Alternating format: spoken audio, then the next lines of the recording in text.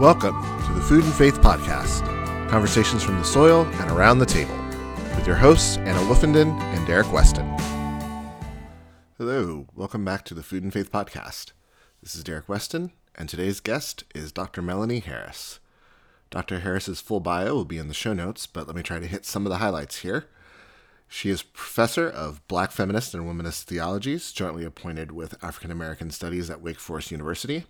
She also serves as the Director of Food, Health, and Ecological Well-Being at Wake Forest University. A graduate of the Harvard Leadership Program, her administrative leadership focuses on the areas of inclusive excellence, equity, and access in higher education and ethical leadership. Dr. Harris's scholarship critically examines intersections between race, religion, gender, and environmental ethics. She is the author of many scholarly articles and books, including Gifts of Virtue, Alice Walker and Womanist Ethics, Eco-Womanism, Earth-Honoring Faiths, and co-editor of Faith, Feminism, and Scholarship, The Next Generation, as well as numerous journal articles and book chapters. As many of you know, Wake Forest is a major part of this podcast's history, and as you'll hear in this interview, the Food, Health, and Ecological Well-Being program at Wake couldn't be in better hands. If you'd like to help keep the Food and Faith podcast going, you can support us on Patreon. Just go to www.patreon.com/foodandfaithpodcast. You can support us at any amount, and a huge thank you to our current supporters. Okay, on to my conversation with Dr. Melanie Harris. All right, we are here with Dr. Melanie Harris. Dr. Harris, thank you so much for being with us today. Thank you for this invitation. It's wonderful to be with you. We're going to have a lot of questions for you, a lot of things that I want to talk about, but we start all of our conversations with the question of what is your geography? What is the land, the people, the places, the food, music that have shaped you to do the work, to be the person that you are and to do the work that you're doing? Thank you. It's such an inviting question. So thank you. I do come from tri-blood peoples. I am a woman of African descent and also of Native American descent in the Cherokee and Blackfoot line. And then my peoples, like many African Americans in the United States of America, also have blood in them from white people. And so those three racial lines are part of my own lineage. I consider that a really important naming in terms of land as well, in part because my heart calls very deeply to Colorado, which is where I was born and where my grandparents were and my parents were for a very, very long time. But their path started with the Great Migration. And so their path started in Mississippi. And a lot of the land there is very deeply important to me and to my family. So I'm grateful for those lands, and the kind of processing where my heart really opens up is actually in New Mexico, Santa Fe, New Mexico. And I have wonderful friends and wonderful family out there as well. And that's really where, in the midst of desert, but then in the midst of so much love and community, so many beautiful vistas and cliffs and places to hike and places to be really in communion with the earth really deeply is a really important home place for me as well. Fantastic. I love New Mexico. I love the architecture. I love the landscapes. I've been there a couple times and have wanted to get back there a couple times. So before we talk about what you're doing at Wake Forest, as I was reacquainting myself with your bio, I had completely overlooked the fact that your book was sitting on my shelf. This book about eco-womanism. And so before we jump into the Wake Forest stuff, I would love for you, if you could please give our audience just sort of a brief overview of eco-womanism. So the book is Eco-Womanism, African American Women and Earth-Honoring Faiths. And I love this, absolutely love this book. And I'm just wondering if you could give our listeners just sort of a brief overview of what is eco-womanism. I think that's probably a term a lot of people don't know very well. And what led you on the path? I mean, there's a lot of deep connection to land in this book. And so I'm just wondering if you might be able to give us a little bit of background on that. Thank you. Eco-womanism is an approach to environmental justice that really centers the voices and perspectives of women of color, and specifically women of African descent.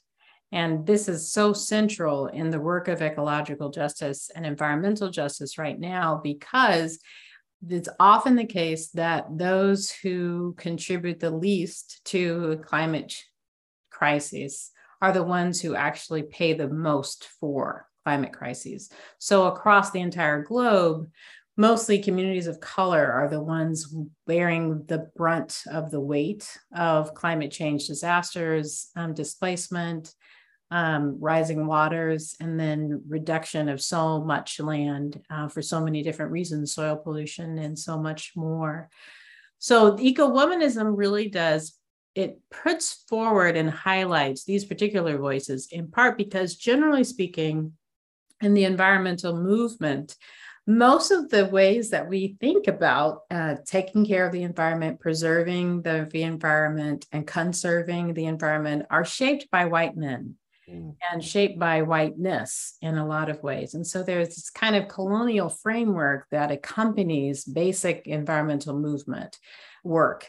And it's the work of Robert Bullard, the work of Dorsetty E. Taylor, the work of so many African-American environmental justice keepers in the sciences, but also through theology and religion, that have begun to really prompt us to think differently about the norms of environmental work. And especially when those norms exclude the voices of Native Americans, Indigenous peoples, exclude the voices of African Americans, exclude the voices of Asian Americans, and not taking seriously the histories of these peoples, particularly in the United States of America.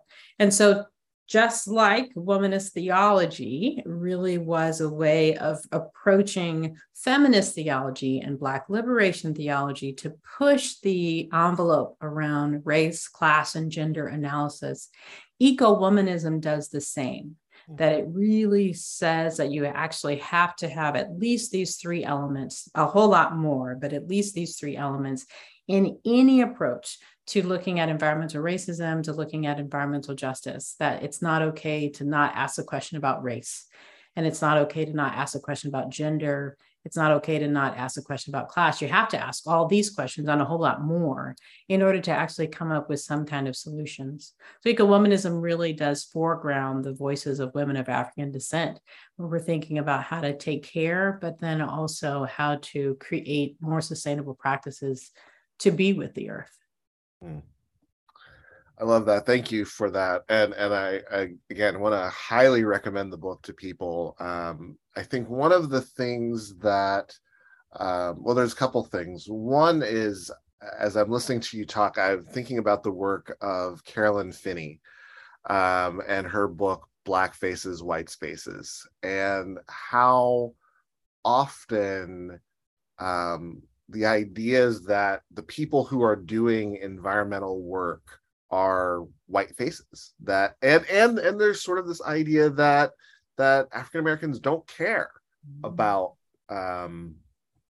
environmental causes. We don't care about ecology. We don't care about, and Carolyn Finney's, to her work, that we don't care about wilderness. We don't care about wide open spaces, and it's absurd. It's absolutely absurd. And you kind of point to how these things are so deeply rooted in African culture, that care for the earth, that connection to the earth. And not only was it rooted in African culture in Africa, but we brought a lot of that with us. And it's, in fact, the reason that many of us were brought was because of our connection to the land. So I'm so grateful that there are voices like yours that are out there, kind of correcting that narrative that we don't care about what's happening in the environment, that we don't care about what's happening in the outdoors. It's good to have that piece there. So I want to shift gears a little bit to your work at Wake Forest. So many of us who are connected to this show, many of us did the Regenerate Fellowship that was a part of Wake Forest. Many of us were connected with Fred Bonson when he was in that role. And so you're the director of Food, Health, and Ecology and Wellbeing program there at Wake Forest. And I'm just kind of wondering, first, if you could give us some background on what led you to this place, and then sort of a little bit of an overview on the program. Thank you so much. I think it's really a passion for the earth and really keeping up with where the conversation is in environmental justice work. And Fred has been a wonderful conversation partner with me for a long time. And I'm really grateful for the work that he really set a foundation for here at Wake Forest University. Before Fred, there really wasn't the same kind of attention to earth care or sustainability. And I think with his leadership, there was a deep spirituality and an attention to spiritual ecology, essentially, that many people shied away from, in part because it does lend itself towards a host of other conversations, such as contemplative practice and interfaith realities around climate change. How are we together to be with other people on the planet who don't identify as Christian and who may not use those categories in terms of how they think about environmental justice? So I'm really grateful for Fred's work and the foundation that he set. In conversation with him, as I was considering actually taking the position, it really was clear, I think, to the both of us, as many, it is clear to many, that there is a rise of communities of color and particularly leadership in the environmental justice movement that is being led by Black women and women of color. And in part because oftentimes it's these people, Black women, who are not just activists, but also leaders in their own communities, but really paying attention to the connections. So paying attention to where women and where children are eating and how they have access to food in terms of food justice. Paying attention to what the educational systems are actually able to offer children or not offer children, where Black women and Black men are getting stuck essentially in systems that are not necessarily designed to honor their full humanity, in part because of the color of their skin. And so oftentimes it has been and is in this moment, a lot of Black women who have been activists, particularly in the Black Lives Matter movement, but activists generally in social justice, who are also now really taking up this new mantle of recognizing the real deep connection to ecological care. So the work that we've been able to do just in the 2 years that I've been here so far is to really start gathering more women of color and specifically African-American women environmental activists. And that's really to start with a frame of eco-womanism, really centering that particular way of thinking and approaching environmental justice, but also to recognize that there is a deep connection, particularly for people of color and Black people, a deep connection to the earth, and that there's a paradoxical connection to the earth. And so a lot of the work of eco-womanism, as you just mentioned, that Carolyn Finney lifts up, a lot of it is mapped onto this paradoxical relationship with white supremacy and the history of white supremacy. And I appreciate her work so much because it allows us to actually vocalize the fact that a lot of times the movement has shunned people of color and African-American people from the movement because they've assumed that Black people are only worried about racism and that there is a particular trope and a particular way of resisting racism. There's a particular way of joining the movement to produce racial justice. That doesn't include the earth. And so I appreciate the work of eco-womanism because it too is a voice that is trying to help generally undo this myth that Black people are not concerned with the earth, that in fact, Black people are people, they're beings on the planet, and that they are not just concerned about the planet, but they're also concerned about themselves. One of the critiques of eco-womanism that has come down the pike is this concern about the self, this concern about the Black self. And the critique has been often that is that too anthropocentric? Is it too anthropocentric to focus on the Black self? And so eco-womanism's response to that is no. White supremacist society in context, you have to focus on the Black self. Yes, you focus on the planets and you focus on the earth, you focus on all beings, but yes, you have to highlight the being of the Black self, even and the care of that Black self being, even as you are caring for the planet and for the earth. And so that's the work that we're really focusing on in FEW right now. The Food, Health, and Ecological Wellbeing Program is to really focus on this connection between the Black self and in some cases, the Black woman self and the planet self. How do you provide care for the self? How do you provide care for the planet and see these as interwoven partners and conversation partners? Because so much of the work of activism can be depleting, so much of the work of activism can be exhausting, and the burnout rate, generally speaking, in any form of ministry, but particularly social activism, is very high. Mm-hmm. We have actually decided and discerned to focus on creating retreats for leaders and activists. And so in October, just about 2 weeks ago, we hosted about 20 or 25 different environmental justice keepers and activists across the world. We had the pleasure of actually working with a number of different activists from Brazil, Salvador Bahia, who work in the tradition of Candomblé, which is an African indigenous religious tradition that really highlights not just African cosmology, but really has its entire religious kind of worldview, peeling out particular characteristics of the earth and associating them with a particular divine spirit.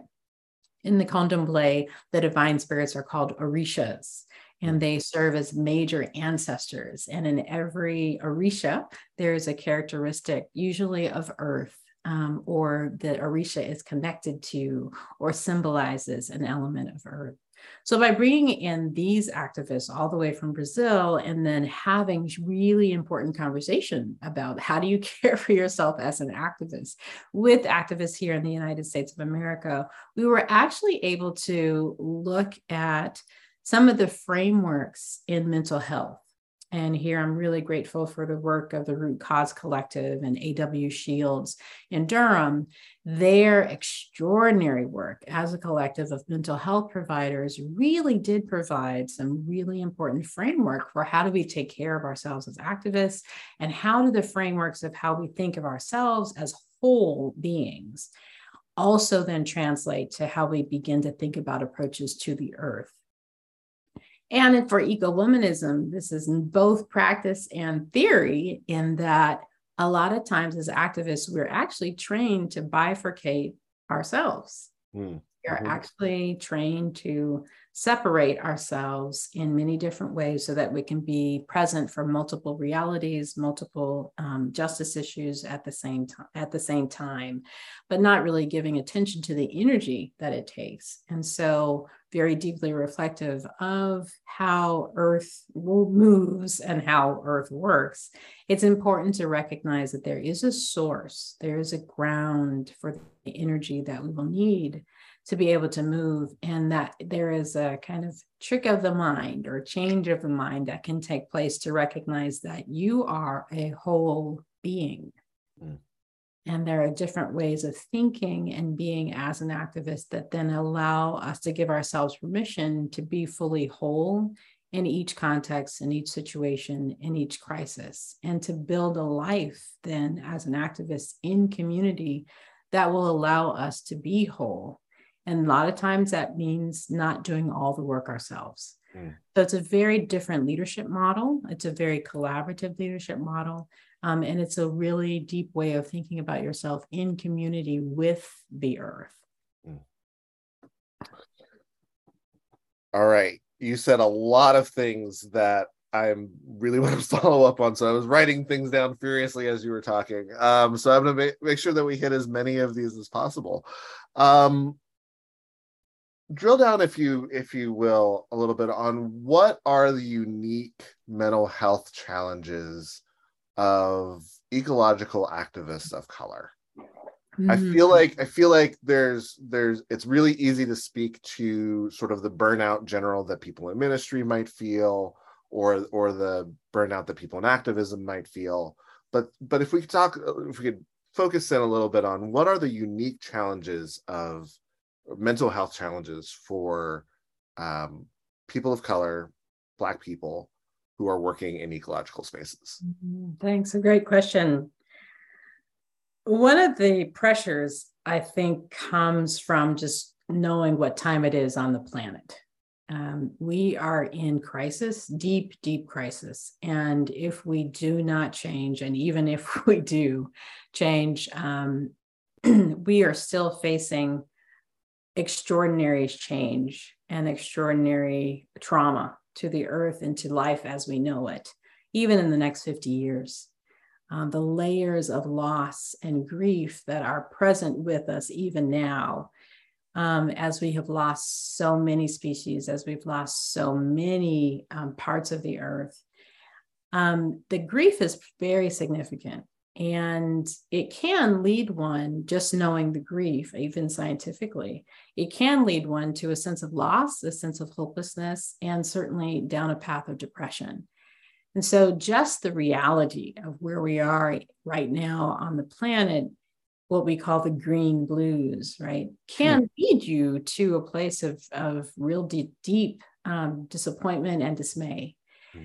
And that kind of dismay, when named, can be it can be liberating actually to name it, and then to name it in community that you're not the only one facing this reality, and you're not the only one having to fight this reality alone. Oftentimes, as activists, we are often trained to ignore the dismay and the reality of how depressing injustice is. But by actually taking attention and giving attention to our own mental health, and recognizing that we need to come up with strategies to deal with depression, that we need to actually come up with strategies to be able to name when we are feeling depressed, and to then have those strategies on hand, and even accountability partners, right, on hand to say, are you actually taking the time that you need to walk, to meditate, to drink water? Do you need to change your diet at this particular point? And then, particularly for the gift of the Root Cause Collective that AW really invited participants to know, is it time to start thinking about your own mind? Hmm. Is it time to start thinking about a therapist, or talking in a group, kind of a group therapy kind of setting, just so that you don't feel so isolated and alone in the work? Hmm. What we recognize, particularly as women of color, but also as people of color in the environmental justice movement, is that our entree into environmental justice is very different from our white colleagues, because so many of us have been, and we've inherited a lot of deep commitment and deep connection to the earth, but we've also inherited a lot of conflict and conflicting kind of connection with and to the earth, because of the reality of slavery and the reality of white supremacy and kind of white supremacist thinking. So the image that I often use to express this logic of domination is the image of the lynching tree. That for many African Americans, the image of the lynching tree is not a nature image. Hmm. It's not something that you actually want to gravitate to, because of the horror and trauma that it represents, and that it is and has been for our peoples. And at the same time, there is something deeply, deeply important in environmental justice, and particularly for eco-womanism, about healing ourselves to the point where we can see not just the Black life and lives, but also see the tree. Hmm. And the relationship between the lynching tree and the Black life or lives that were lost. So, in a mapping of white supremacy, the tree is used to kill and snuff out Black life. But the tree is not responsible for killing Black life. It's being used as a tool. And so both the tree and the Black body in this scene of lynching are brothers, sisters, kin. both kind of warped in this reality of white supremacy. And that oftentimes is what ecological justice keepers, who are people of color, are trying to heal, even unconsciously. We're always trying to heal our connection with the earth, which has been stolen from us by these entrapments and actual violences that have come out of white supremacist action and activity. So for that kind of healing, you need a balm in Gilead. That kind of healing, you need a different source. And a lot of times it is the rituals that we go to, the sounds, not just from Black Christianity, but from African drum and music and dancing, for that kind of healing. And so the work really for many of us as activists is trying to come up with those balms, trying to come up with those healing agents, literally to be able to heal our relationship with the earth, recognizing that too takes a lot of courage. I'm struck so deeply by that, because even in the community gardening work that I do, recognizing the barriers that exist between people of color and wanting to engage even in that kind of work because of the legacy of enslavement, because of the legacy of genocide on the land, because of the legacy of immigration that we're currently living with, right? That these things are very present. And I talk about this, I talk about how that's a barrier for a lot of people.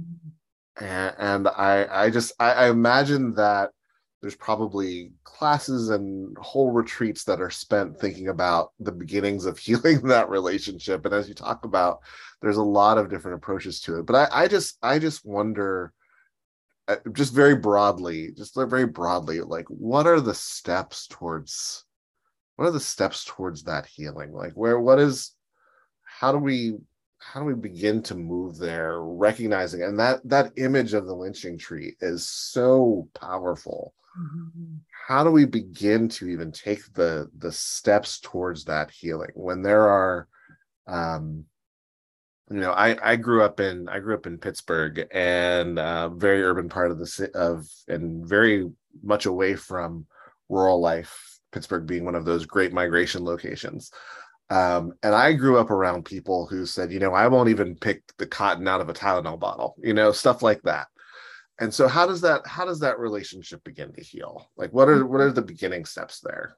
Yeah, I've been so encouraged and wrestling with this question for a while, but really encouraged by the voice of Bell Hooks and Alice Walker. And in Touching the Earth, which is an essay by Bell Hooks and her Sisters of the Yam book and volume, she really does create this map for us to be able to begin taking a step towards healing. And it is essentially an invitation to start planting something, to start growing something. And in the book, she articulates that this particular season in her life, she had no green thumb, and she was living in New York. Did all these plants that were halfway alive in her window. And she recalled, though, being in Kentucky growing up and being just surrounded by this grandfather wisdom, grandfather love of all of these beautiful gardens that her grandparents would then nurture over time.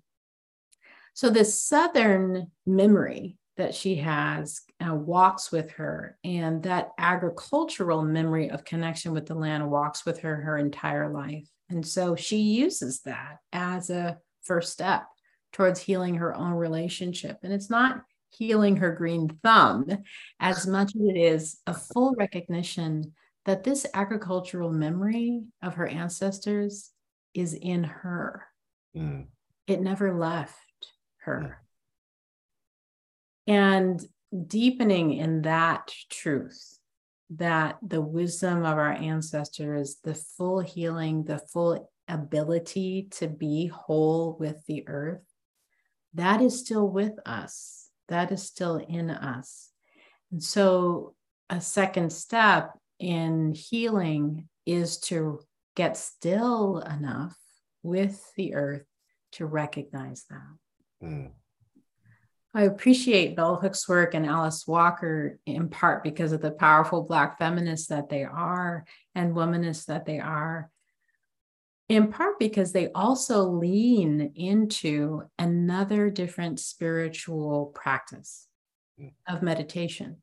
In both these women's cases, Bell Hooks and Alice Walker, Buddhism became one of the central religious practices for them as Black women to deal with the pressures and stresses of racism and sexism and living in patriarchal context and fighting against classism and ecological devastation. So this contemplative practice of way of being still, actually is a kind of second step of recognizing this truth that we are the earth and that the earth is us. And that the same wisdom, the same love, the same power that the ancestors had as a communing ability to hear the earth, to talk to the earth. So I think of Harriet Tubman, right? Actually speaking to, communing with trees to know which direction to go to head north. This ability is still in us.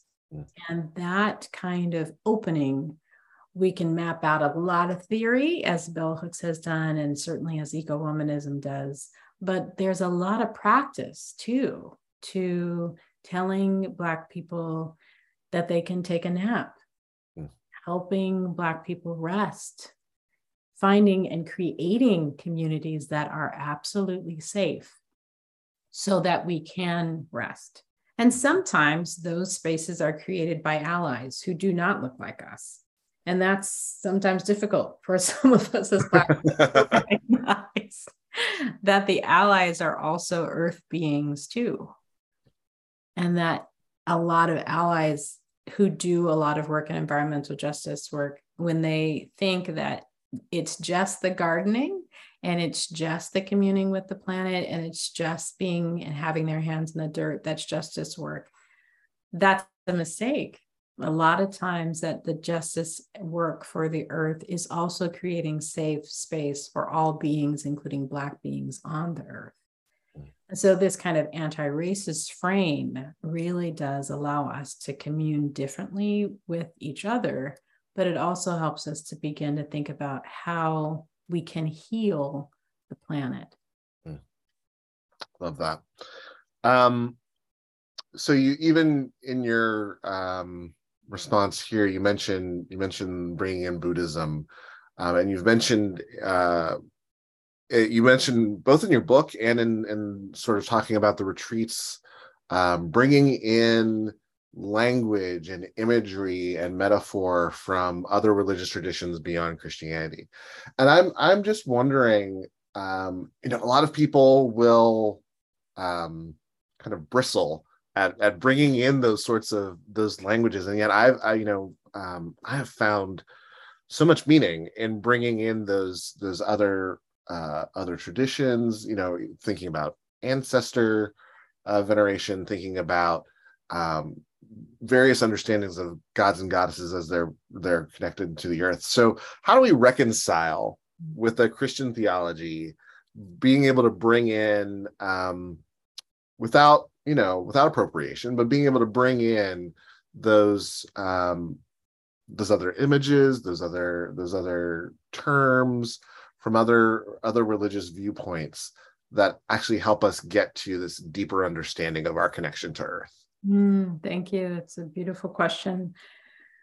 I'm really encouraged by the work of Dolores Williams, who is a pioneering womanist theologian. And even in her articulation of womanism very early in the late 1970s and 1980s, it was her voice that helped to open the stage for interfaith and interreligious conversation, even in womanist thought. And she named what was really central for all womanist theology to do, which is to be multivocal.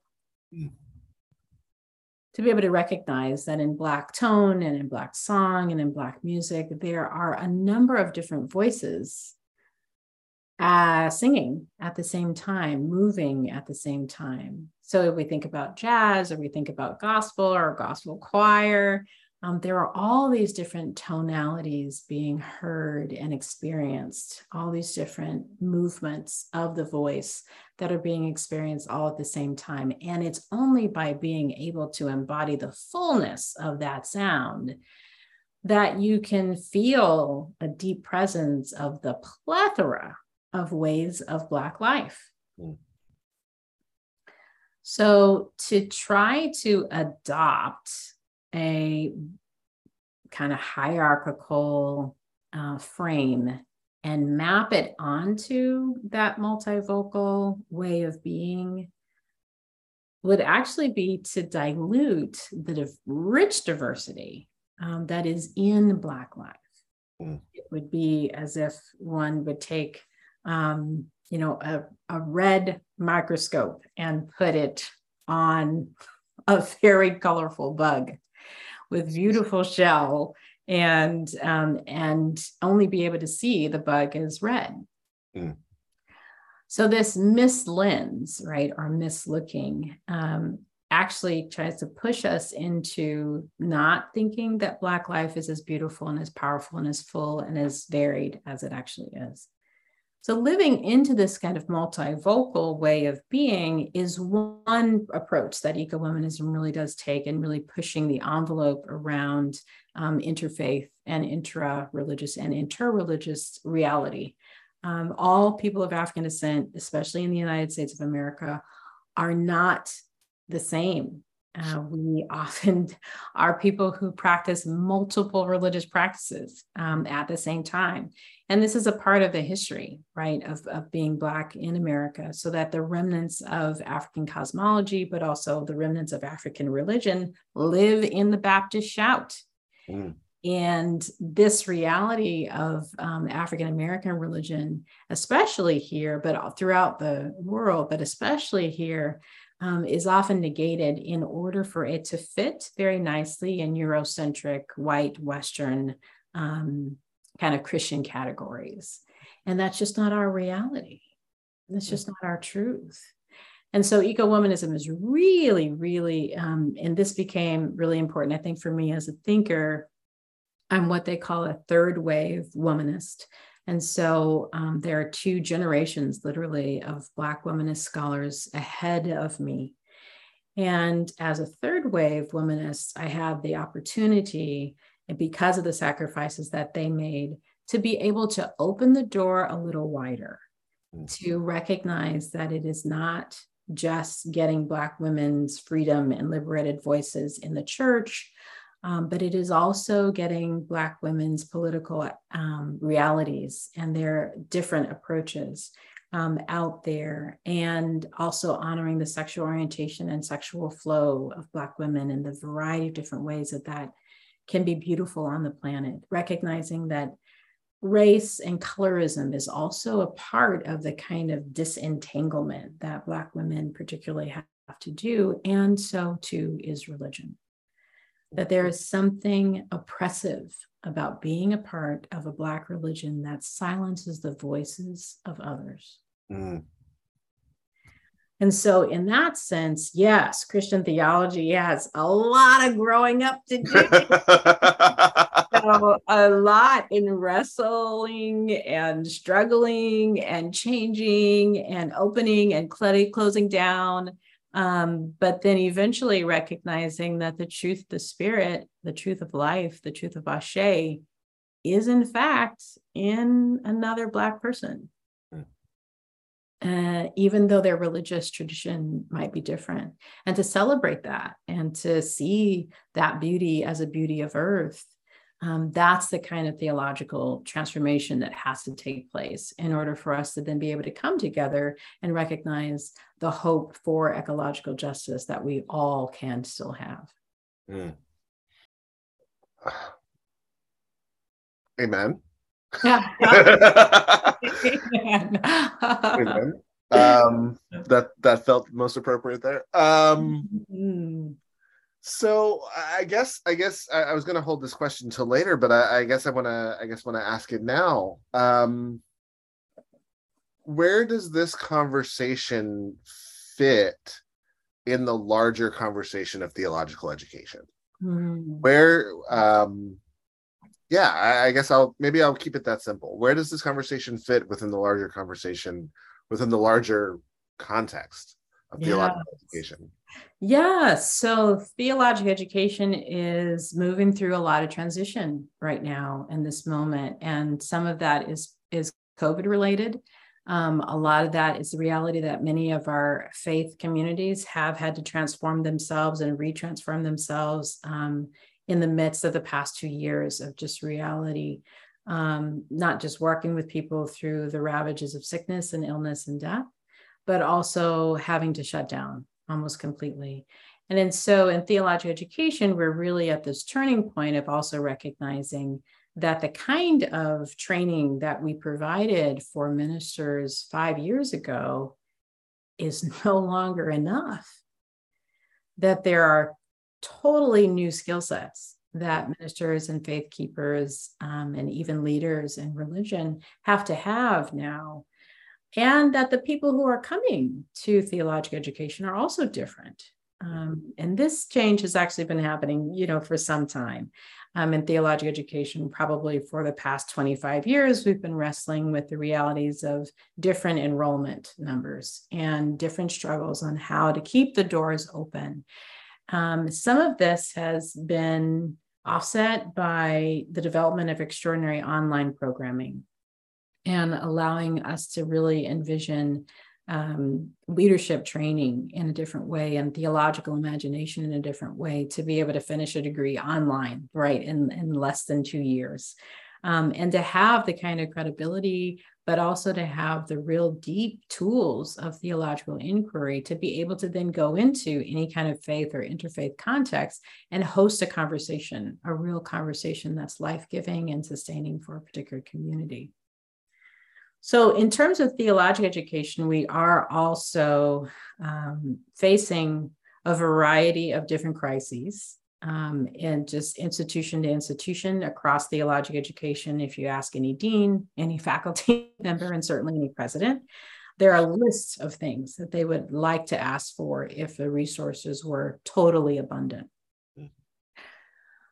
For some of us, this has meant re-articulating what's most important. And for many of us, the justice and social justice elements of theological education continue to be key, even in the midst of worrying about enrollment and even in the midst of worrying about who's coming in the door and how to meet each student. That earth justice is still central to the way that we shape ministers, that ecological justice and teaching ministers, people, lay people, how to be able to have and think about stewardship in the neighborhood that they are in.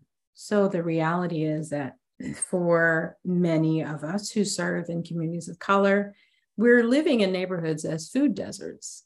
And so that there's an obvious kind of link in terms of ministry of providing food and providing shelter.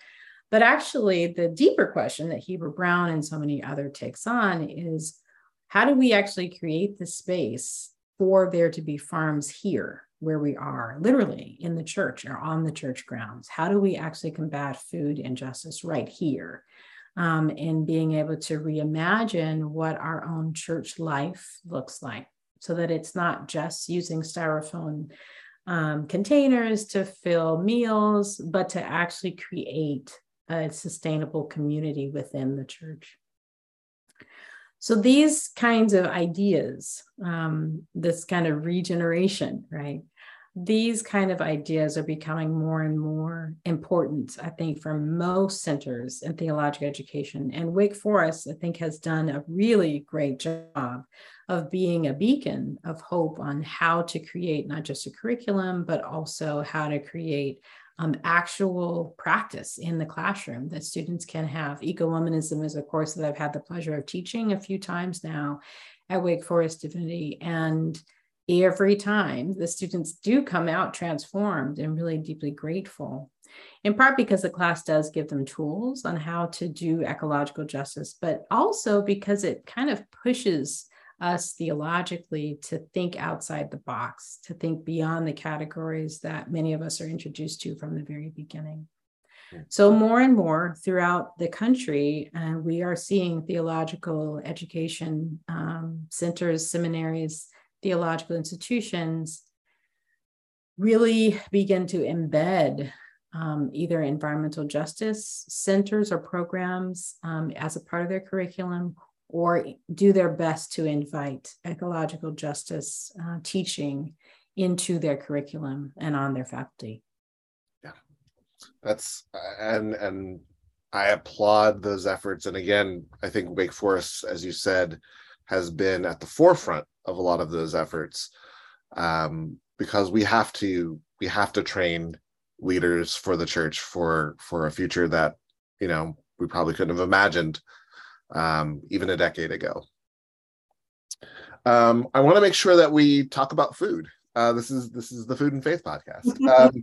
Where does food fit into the program? Where does food? It seems like you've hinted a little bit at some places where food is, whether we're talking about food insecure areas, whether we're talking about getting people growing things, but how does food tie into the program overall as you're thinking about these ecological connections? Yeah, thank you so much. It's a gift to be thinking with you about where we are and also where we hope to be. One of the most important elements, as I mentioned, for the beginning of my own leadership for the Food, Health, and Ecological Wellbeing program has really been around the connection with leadership and mental health, and particularly environmental justice leadership and mental health.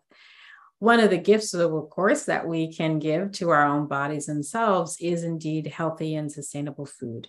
And so we have developed a new consciousness around how food is created for us as activists, the decisions that we make around food as individuals, but then also how we can provide different options and access points for the faith communities and communities that we serve to be able to access food differently.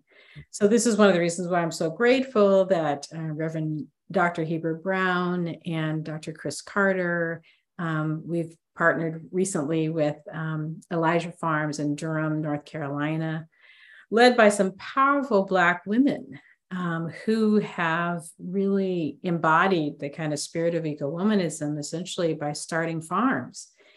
In the case of Elijah's Farm in Durham, it's a powerful Amber is a powerful Black woman farmer, a seminary graduate who basically felt a call to the earth, a call to farm and to recreate as much as possible the kind of life sustainable and life affirming spaces, particularly for her own self, but also for Black peoples and Black communities. And so Elijah Farm is now centrally located in North Durham, a space that's open not just as a farm, but also really becoming more open for spiritual community. So just at the end of this month, October, we had a beautiful service with the Root Church, which is a part of the Root Cause Collective, of lots of children and lots of families and lots of African drum and dancing and blessing of the earth as we move through a beautiful worship service together right there on the farm.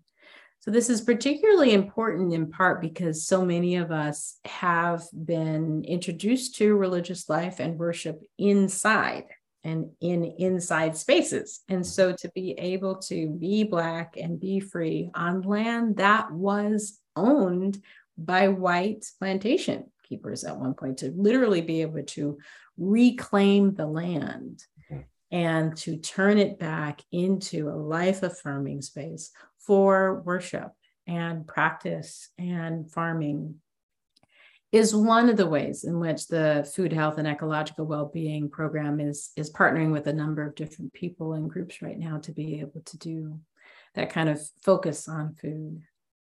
I will say, as an eco-womanist, I, like many Black women and Black girls, I was trained to be able to know how to cook a few things in the kitchen, including greens and cornbread. But it is my brother in our family who is the real chef. And actually the men in my family who are some of the most powerful cooks. And so this gender reversal, at least in my own family, has been really key to creating a kind of womanist perspective and an openness to gender being floating categories instead of cemented categories. And so I think that is another opening, I think, for eco-womanism, for us to really think about how masculinity begins to shift when we think about food justice and care for the earth, but also care for food and care for family. It does not actually fit the trope of a kind of 1920s, 1930s, 1940s responsibility of a Black man. And a lot of that domestic work, a lot of the cooking in the real sense of Black community has always actually been held by both Black men and Black women. So that this kind of white Eurocentric way of thinking about gender roles is actually destabilized when we look at the real fruit of Black life and Black family. I love that. That is beautiful. I feel like I could talk to you for a lot longer, but I want to be honoring of your time. And so let me ask you the question that we always end with, and that is the question of what is giving you hope? Not just hope that not hope that ignores the big issues that are in the world around us, particularly the ecological issues in the world around us, but hope that gives you the courage and resilience to get up, get out there, teach, lead the ways that you do. Yeah, thank you. Thank you. I have the gift of being a mother. And as a parent, it is often the case that you have to get up. So true. There are other humans and other beings waiting on your arrival to be able to move and have their full being in the earth.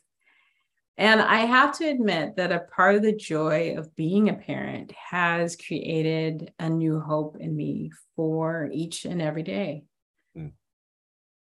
It is also true that there is the reality that my child will not grow up on the same earth that I did, and that there will be lots of loss that my child will have to deal with, as every child will have to deal with as they grow into the realities of what the Anthropocene actually will demand of them.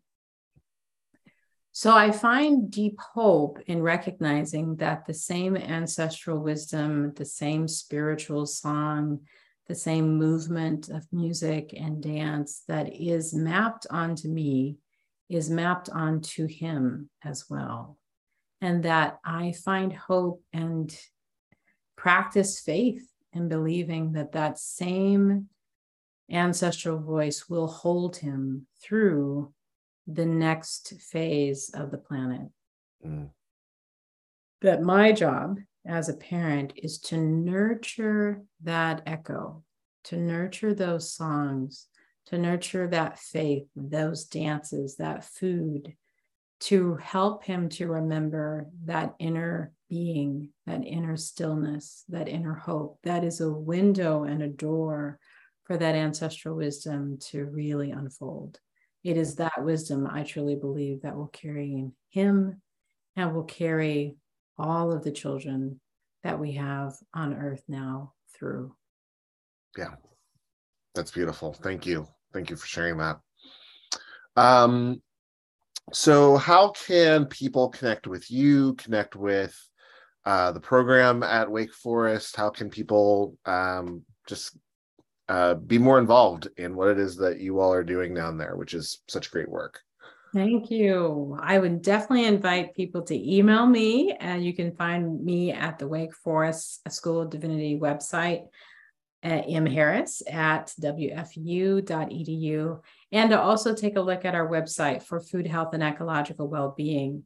We are in transition as I've been in leadership, and we're getting new programming going. And so just in our program, and we also are in transition as an institution, getting ready to receive a new interim dean.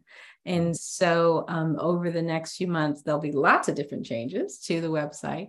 But the website at Food, Health, and Ecological Wellbeing is a really great place to be able to see where we're going and what we're doing. Excellent. Well, Dr. Harris, thank you so much for your time. I could have spoken to you for another hour. Still feel like I have a lot of questions. So we're gonna have to have you back. But thank you for the ways that you are leading this program forward in really beautiful ways. This program that has meant a lot to so many of us. Just really excited to see the next steps that happen under your leadership. So thank you, and really appreciate your time. Thank you, Derek. This has been such a joy to be with you and to share conversation. Thank you again for the invitation. Thank you. Thank you for listening to the Food and Faith podcast. Our collaborators are Wake Forest School of Divinity, Plainsong Farm, the Garden Church, and the Keep and Till. Editing is by Derek Weston and music by Paul Deemer. Follow along and keep up to date with the podcast on Facebook at Food and Faith Podcast, Twitter and Instagram at Food and Faith Pod, or on our website at foodandfaithpodcast.org.